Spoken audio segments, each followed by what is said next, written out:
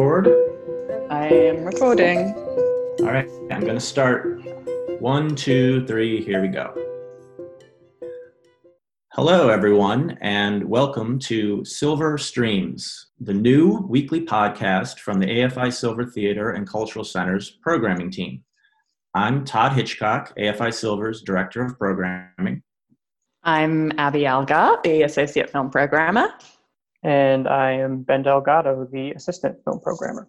And today we're going to discuss the latest offerings in the AFI Silver's virtual screening room, as well as recommending some other titles to stream at home. So first things first, there is no better way to watch a movie than in a theater on a big screen with an audience. But that way is not available to us right now. So while the AFI Silver's doors are temporarily closed and we're all at home, working, staying home, perhaps finding time to occasionally watch a movie, we hope that this podcast will be helpful for you as you navigate the thousands and thousands and thousands of potential choices of what to watch at home. And we're going to be using this podcast to tell you about the films that AFI Silver is making available through its website and eBlast communications as streaming options. Last week, we launched our new Stream at Home program, the AFI Silver Virtual Screening Room. And this initiative was made possible entirely by some of the great independent U.S.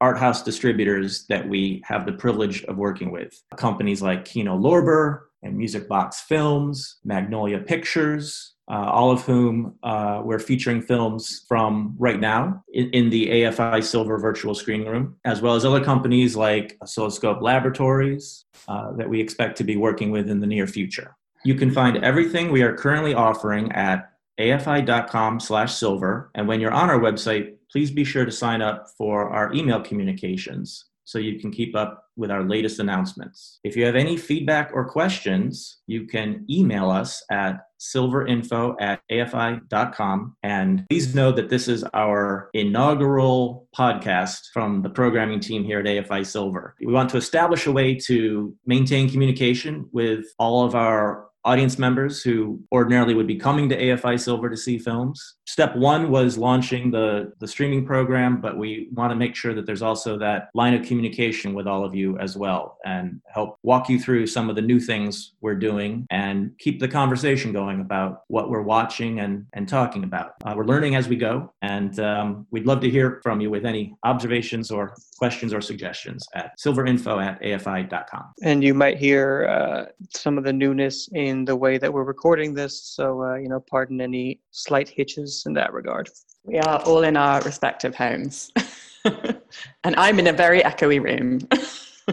But through the miracle of technology, we are all speaking together on this podcast now from our separate homes. We're going to start off talking about what's new this week in the virtual screening room. We are debuting 3 new titles on April 3rd. And first up is the latest film from Britain's Ken Loach, Sorry We Missed You. And Abby, you want to start us off on that one? Yeah, so Sorry We Missed You is opening, as you mentioned, April 3rd, thanks to our friends at Zeitgeist Films and Kino Lorber. This is Ken Loach's follow-up to the acclaimed I, Daniel Blake, which some of you may remember won the Palme d'Or at Cannes in 2016.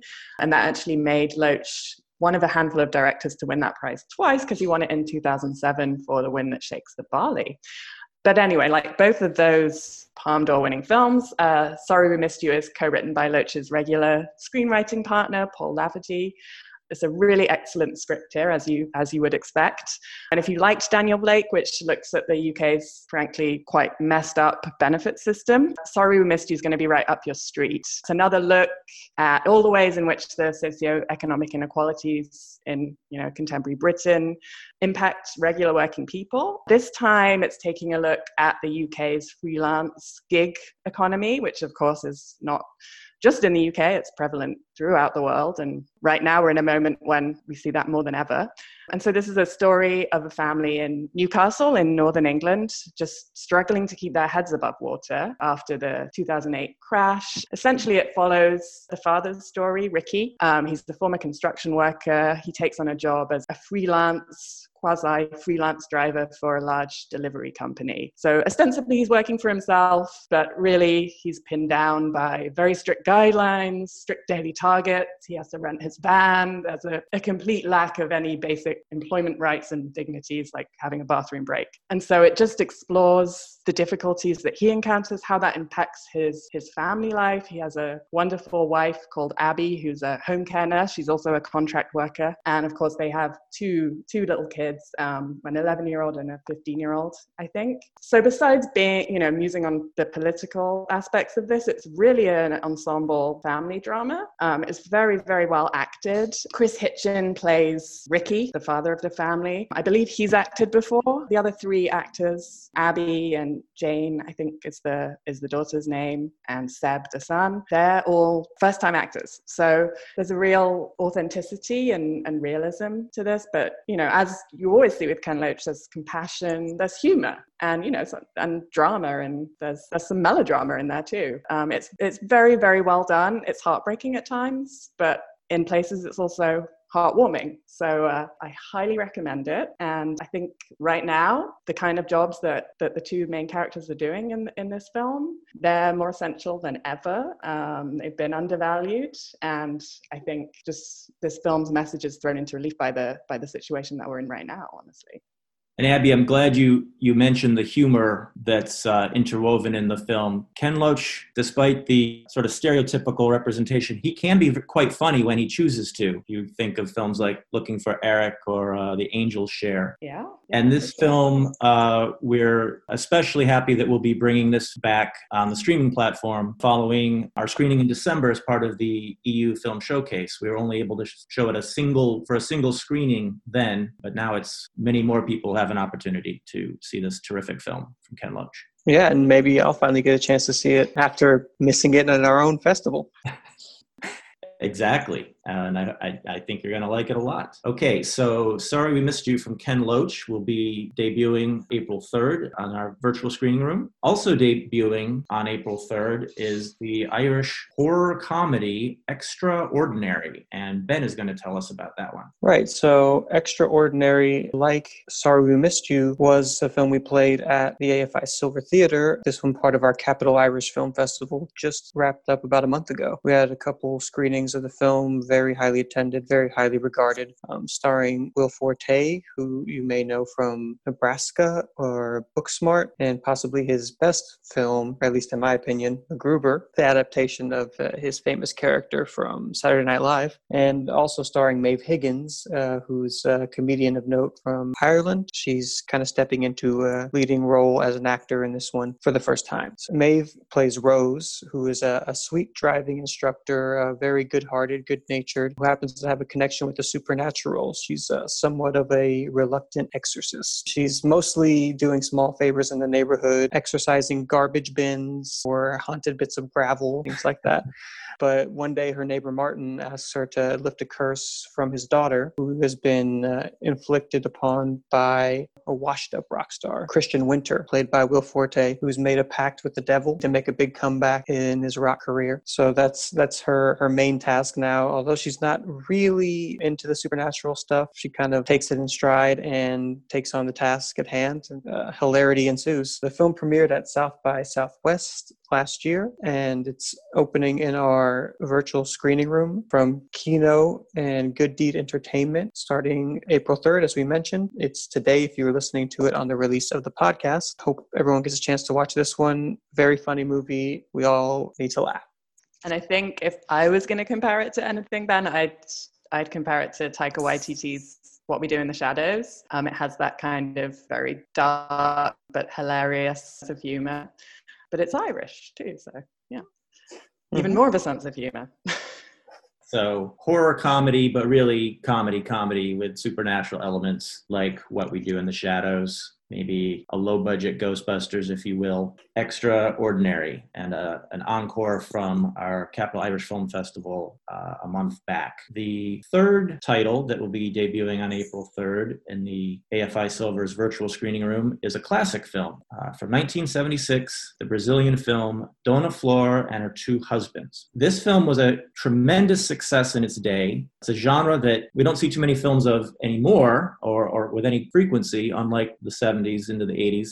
A sex comedy, and a very farcical one. And surprisingly, like Extraordinary, it also involves some supernatural elements. So the setup involves young widow Sonia Braga. And this is really the film that put her on the map. Her acting ability and just her screen presence very much on display, launching the international career she would go on to have. If you can think back to films that were on cable a lot in the 80s. Once he came to Hollywood, I'm thinking of Kiss of the Spider Woman, late 80s, Milagro Beanfield War, Moon over Parador, The Rookie. Her Hollywood career was made possible by the really huge international success of Dona Flor and the Two Husbands, which for decades was Brazil's all-time box office champ. It was not until Elite Squad came along that the record was handed over to that film. So for years and years and years, this was the biggest Brazilian film in history. So I mentioned Sonia Braga is a young widow. Her deceased husband, played by Jose Wilker, was a ne'er-do-well, not a good man, a gambler, mistreated her, but sexually they enjoyed an enjoyable relationship. He is now deceased. She remarries the very mild-mannered town doctor, played by Mauro Mendonça. And this is a much more caring relationship, but they're not as compatible in the bedroom. Then the supernatural element comes in, where the ghost of the deceased husband reappears to her and has a habit of reappearing at inconvenient times. It's played for laughs. It is very funny. And it's just a coincidence that we'll be featuring this film at the same time that we also have Sonia Braga's latest film, Bacurau, available on the streaming platform this week as well. So you have the opportunity to see a very early example of Sonia Braga's film history with Dona Flor, and as well as seeing her most recent film as a member of the ensemble cast in Bacurau this week. Dona Flor and Her Two Husbands, and that is made available to us from Film Movement. One other thing I want to mention about Dona Flor, if that plot in any way sounds reminiscent of another film you've seen, perhaps an 80s American comedy, there's a good reason for that, because it is. The film from 1982 called Kiss Me Goodbye is in fact a remake of Dona Flor and Her Two Husbands. That film starred Sally Field, James Caan as the deceased husband, and Jeff Bridges as the new husband. I was sure, Todd, that you were about to say Ghost. Ghost? No. I haven't seen this film yet. I really want to, based on your description now. But Ghost was coming into my mind as I was listening to it. And also the two husband thing is reminding me of Tiger King, if anyone's seen that out there. All of America has. Okay. So I'm just going to say it's Ghost meets the Tiger King. Ghost meets the Tiger King.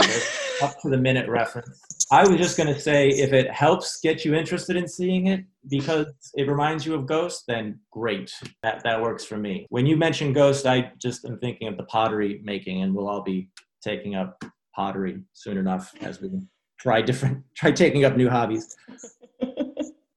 Okay, so Dona Flor, starring Sonia Braga, is the third of our three new films available this week in the AFI Silver's virtual screening room, and that makes a very neat segue to briefly giving an overview of the other films that we still have available as streaming options this week. All of these premiered last week when we first launched the new streaming platform. And first up, we're going to talk about Bacurau. This is the latest film from Kleber Mendonça Filho. You may, hopefully you did see his previous film, Aquarius, which had a fantastic best ever star role for Sonia Braga. And a few years before that, Neighboring Sounds. Both of those films screened at AFI Silver in our Latin American Film Festival in the years that they came out. This one is different.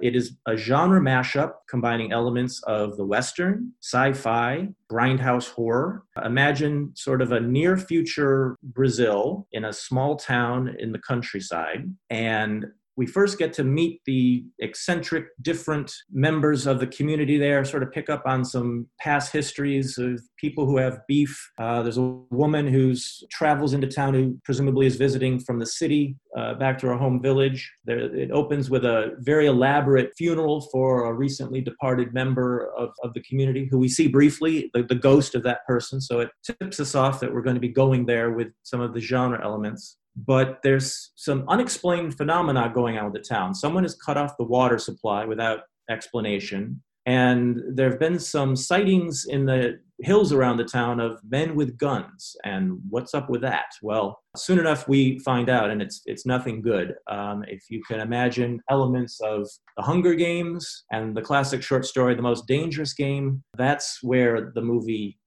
has on its mind, and that's where it goes. Ultimately, the townspeople unite and band together against the threat, and it's very much politically tinged genre material. Just want to make sure everyone's aware. This is a hard R kind of film. It's definitely a late night genre exercise, and that's the mindset to have going in. But you'll find that there's some interesting political thinking woven into that story.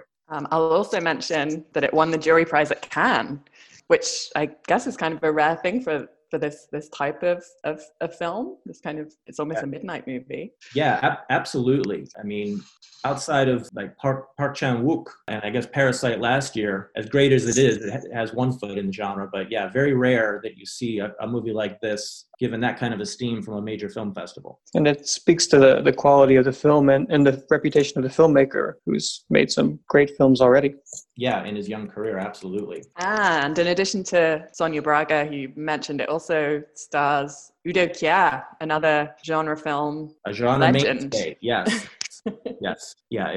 If our description didn't convince you of its genre bona fides, the presence of Udo Kier hopefully does. So also continuing as a film to stream in the virtual screening room is The Whistlers from Romania. This is the latest film from the great contemporary Romanian filmmaker Corneliu Porumboiu. And if you recognize that name, you can probably think back to his other outstanding films, beginning with the one that introduced him to international audiences, 1208 East of Bucharest, a very gimlet-eyed, comedic, sort of deadpan comedic take on the events of the revolution that removed Ceausescu. Police Adjective, which many people think of as probably his best film, and The Treasure, which we featured a few years back in our EU film showcase.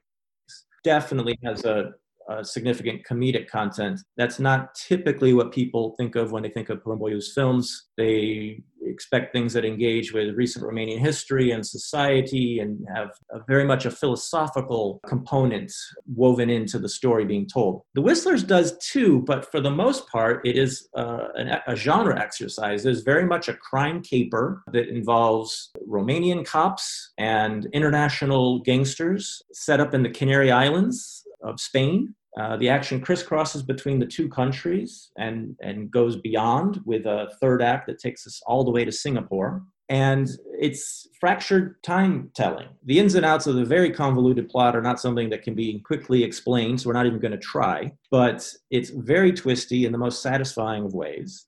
Vlad Ivanov is the sort of hangdog, middle-aged police inspector from Romania. If you don't recognize his name, you certainly will his face. He's been in many of the recent films coming to us from Romania, who it's not really clear throughout the course of the film if he's a compromised cop who's collaborating with the mafia or if he's deep undercover for the police force back in Bucharest. It is as pleasing as it is as just a crime movie. There's also definitely the sort of things we associate with Porumboiu in terms of deeper thinking about society and how people plug into that or are maybe ground down by that. The Whistlers, also available this week, coming to us from Magnolia Pictures. Yeah, and The Whistlers is a very appropriate title given the communication in the film between the criminals back and forth in this old whistling language that allows them to communicate across vast expanses, including across mountains in what we are kind of calling the ultimate social distancing. And I believe that language, it's a real language. I think Poronboyo was inspired by this TV documentary that he saw about 10 years ago about the Canary Islands, which is where a lot of the film is set and where this whistling language originates from. So Right. it's a real thing. It's kind of amazing. So the shepherds in the hills of the Canary Islands used it to communicate from far, far away. And now there's this ridiculously elaborate plot where the mafia are going to use that to pull off whatever the job is that they're planning. And the actors had to learn how to do it because there's a lot of the whistling language. And they speak different languages in the whistling language, right? They speak Romanian and Spanish. Oh, and Spanish, yeah, you're right. Yeah. And they bring it back to Bucharest and talk across from one high rise to another, right? Very and complicated. Yes. It is exemplary social distancing communication. Also continuing to be available on our streaming platform this week from Music Box Pictures and Then We Danced. This is a gay coming-of-age story set in a dance academy in Tbilisi, Georgia.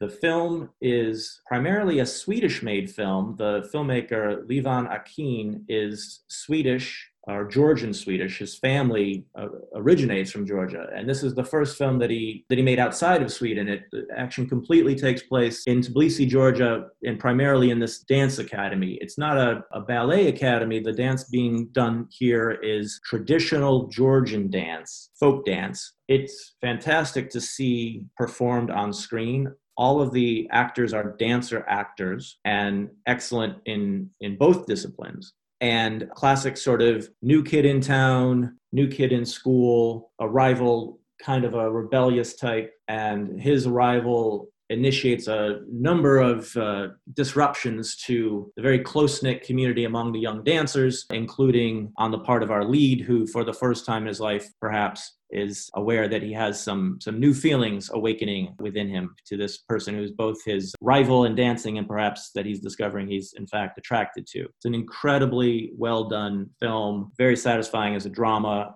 and really outstanding acting and dancing from the cast. And that one premiered in Cannes in Directors Fortnight last year as well, right? And I'll also mention it was another really popular title in our AFI European Union Film Showcase in December. So there's a theme this week. Yeah, there is. There is. So there's definitely a number of those where the dots connect. Well, next up is one that is completely new to AFI Silver, and that is the documentary Once We're Brothers, Robbie Robertson and the Band. Now, as soon as I say that title, which is perfectly descriptive of what the film is, many of you may be thinking, well, we already have The Last Waltz, the landmark rock documentary from Martin Scorsese documenting the farewell concert, what was billed as the farewell concert at the time for the band. That's absolutely correct, but this film has a different tack. This attempts to tell the entire story of the band, known as the Band, not simply that one concert summation of their career, but beginning at the beginning with their youth and upbringing. It is primarily through the lens of Robbie Robertson. There's a good reason for that. Not only was he the main songwriter and leader and most comfortable with the spotlight of the members of the band, but he's practically the only member still with us. Garth Hudson still is organist, keyboardist, but he seems to fit the profile of the quiet one within the band, and that continues. So there's no new interviews from Garth Hudson. Robbie Robertson is on camera a lot. He's a very engaging guide through this story. Sadly, Lee Von Helm and Rick Denko and Richard Manuel, none of them are still with us to participate in the storytelling. But it starts off with Robertson's childhood split between the mean streets of Toronto and the Indian reservation, Native American reservation that his mother was born on. As a teenage musical rock and roll prodigy, he signs on to play in the backing band for Ronnie Hawkins and the Hawks, kind of a rockabilly roadhouse kind of act. Becomes fast friends with Lee Von Helm from Arkansas, who's also a teenager in this band, barnstorming all around North America. And from there, they're recruited to become Bob Dylan's first electric band and back him on his first electric plugged-in tour. And all of you Dylanologists out there, of course, know that tour was famously unsuccessful. Many people were not ready for it in that initial going. Of course, people came around soon enough. But it was a strange experience for this young band, what they had hoped would be their big break, and it didn't play that way. The band regroups in Woodstock, New York, and now for the first time, they start thinking about and working on going out as their own outfit and record the first of their seminal late 60s and early 70s albums, Music from Big Pink. So this documentary tells all that story of how the band came together and their education on the road and the good times of making those fantastic albums, but also the difficulty handling that success, which ultimately led to them burning through their time together all too quickly. It makes a great companion piece to The Last Waltz, the two films together. That's Once We're Brothers, Robbie Robertson, the band, coming to us from Magnolia Pictures and available starting April 3rd. And the final film that we still have available this week on the AFI Silver Virtual Screening Room is Fantastic Fungi, the documentary about mushrooms, mycology, and the mycelium network. It's been a real underground success. We had a great screening with the filmmaker Louis Schwartzberg back in December. So yeah, continuing a theme, Abby, another one that we're very pleased to make available as a streaming option now, Fantastic Fungi. That one is brought to us from Area 23A Films. And I appreciate the pun, the underground hit. I'm glad you did. I knew you would.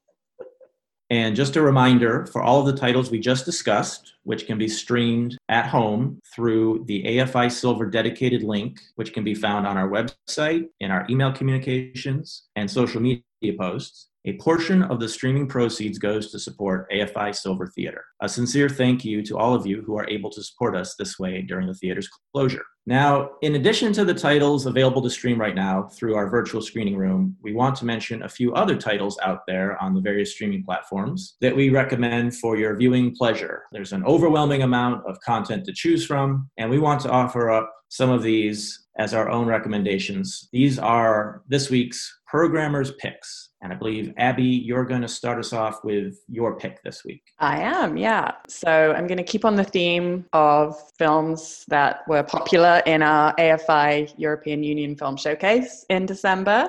And so my pick today is Portrait of a Lady on Fire from Céline Sciamma, French director. So this was just made available, I believe, last weekend on Hulu after its theatrical run was sadly cut short by the COVID crisis. And so I was really happy to see that they made it available on Hulu so that everyone can enjoy this beautiful, beautiful film and a lovely bit of escapism. So this film won the Queer Palm and the Best Screenplay Awards at the Cannes Film Festival in May last year. It is a sweeping, brooding lesbian romance set in 18th century Brittany. So it's a lovely period piece. It charts the romance between a budding painter named Marianne and a noblewoman whose portrait Marianne is commissioned to paint. It's a wedding portrait. The noblewoman is called Eloise. She's played actually by Adèle Haenel, who also starred in Céline Sciamma's first film, Water Lilies, from 2007. And she was also in Deerskin this year, which you may also have seen in our European Union Film Showcase, another great role for her. And so Marianne initially has to go undercover to complete her painting mission, since Eloise has not been very receptive to the previous portrait painters, all male, who have come in to paint her before. And she's not very excited about her upcoming marriage, I have to say. And so it charts a beautiful romance between these two young women. It's just a stunning film. It's beautiful imagery, windswept beaches. Every frame could be a painting in itself, actually. The cinematography is by Claire Mathon, who also shot this year Mati Diop's excellent film, Atlantique, and shot another film that won the Queer Palm in 2013, Stranger by the Lake. So that's an interesting connection. Anyway, she does a very, very good job here. It's beautiful. It's also an interesting, I think, companion piece to something like Greta Gerwig's Little Women or Autumn de Wilde's Emma that we were just showing in the theatre. It really puts the female perspective and experience front and center, which, you know, is relatively rare, I think, in period pieces. And so it's very refreshing. It's It's just a beautiful film, and I highly recommend that you check it out now that it's available to watch at home.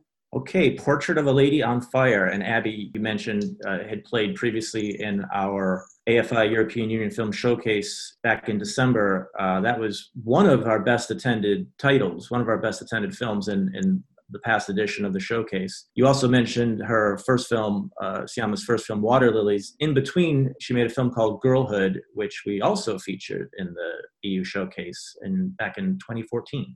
Another excellent film, and very, very different from this one. So if you wanted to do a Celine Sciamma retrospective at home, I would highly recommend doing that. And if you are doing that retrospective, don't forget My Life as a Zucchini, which she wrote the screenplay for. Didn't direct, but a beautiful animated movie. Wow, okay. Good tip. I'm not sure I was aware of that. But Ben, that's a great segue to your recommendation this week, right? Yeah, so this week I have a recommendation for the whole family. I have a short paired with a feature. So we'll start with La Luna, which is a short from 2011 of Pixar. It's Italian writer-director Enrico Casarosa, who was Oscar nominated for the short, where a boy goes out on a boat with his grandfather and his father to harvest stars from the moon. It's a very beautiful short, and I think one that is a nice entryway into the feature I'm going to mention.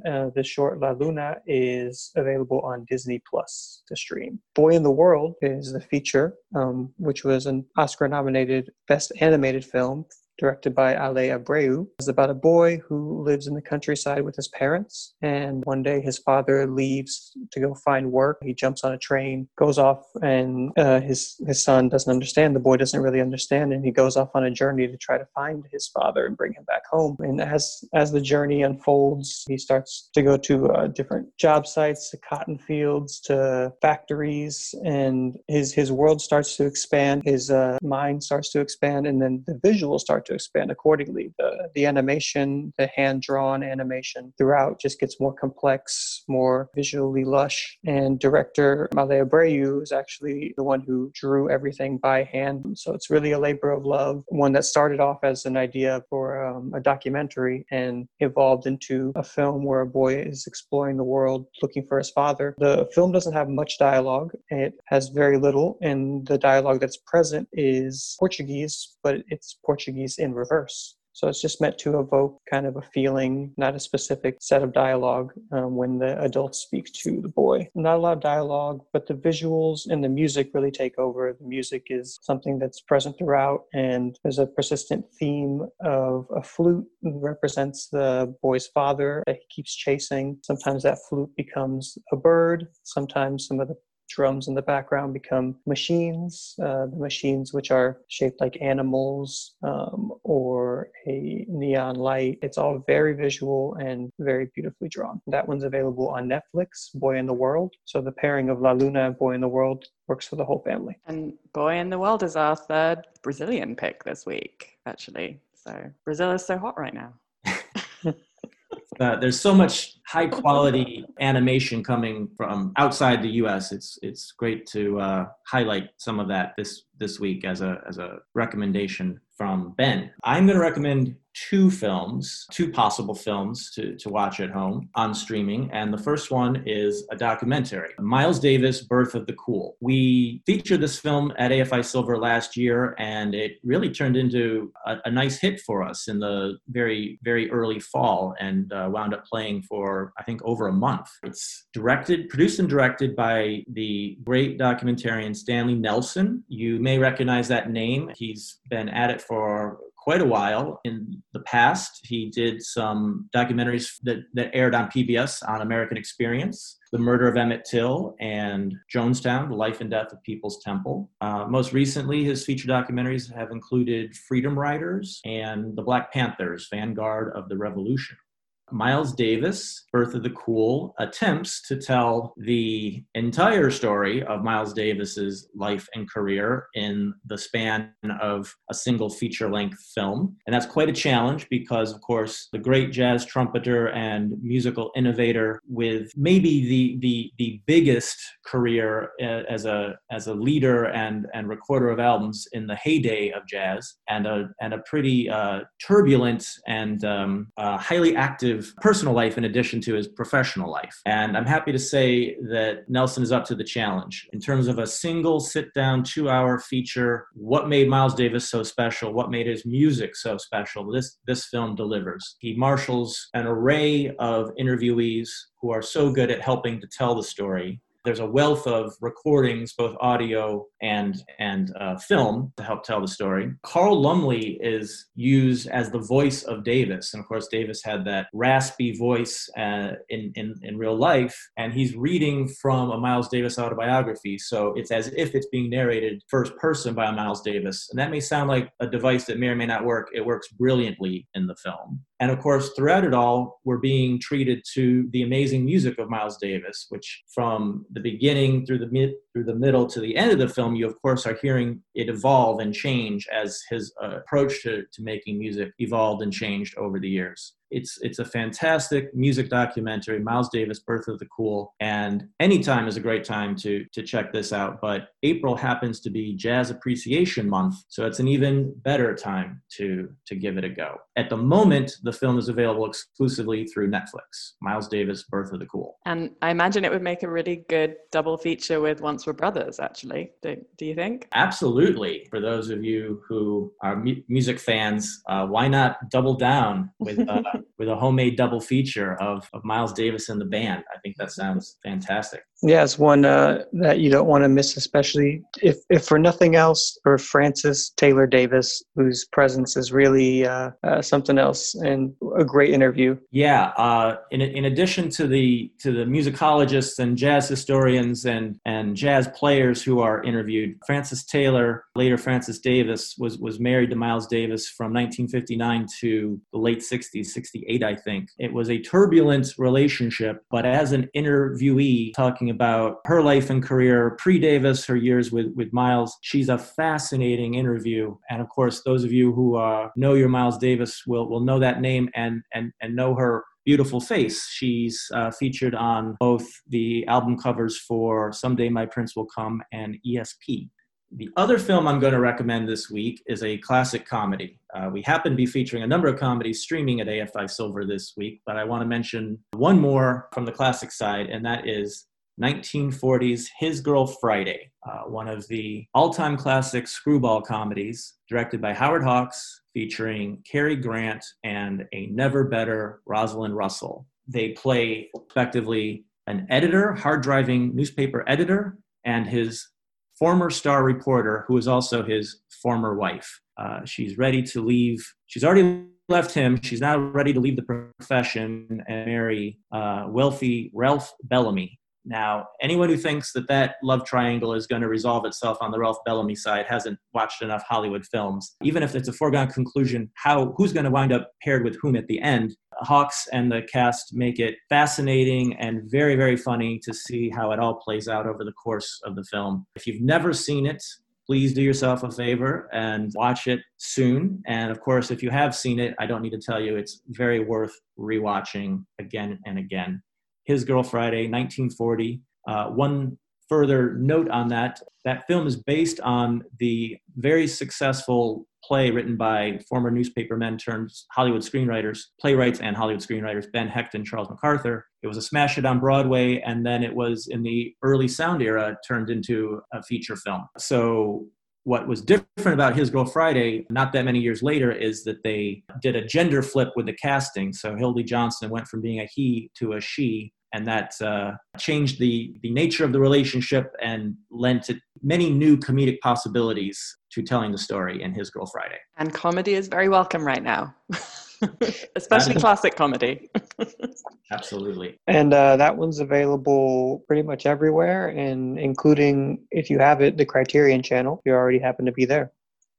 Okay, that wraps it up for our inaugural edition of Silver Streams. thank you all for listening, and we hope that you see something this week that you really, really like, maybe even love. Thank you guys for listening. This is my first time doing a podcast, so I'm really excited for the next one and to learn and make it better each time. So please come back, and happy streaming. Thanks for listening to the inaugural episode of Silver Streams. We hope you check us out again next week. And until then, happy streaming.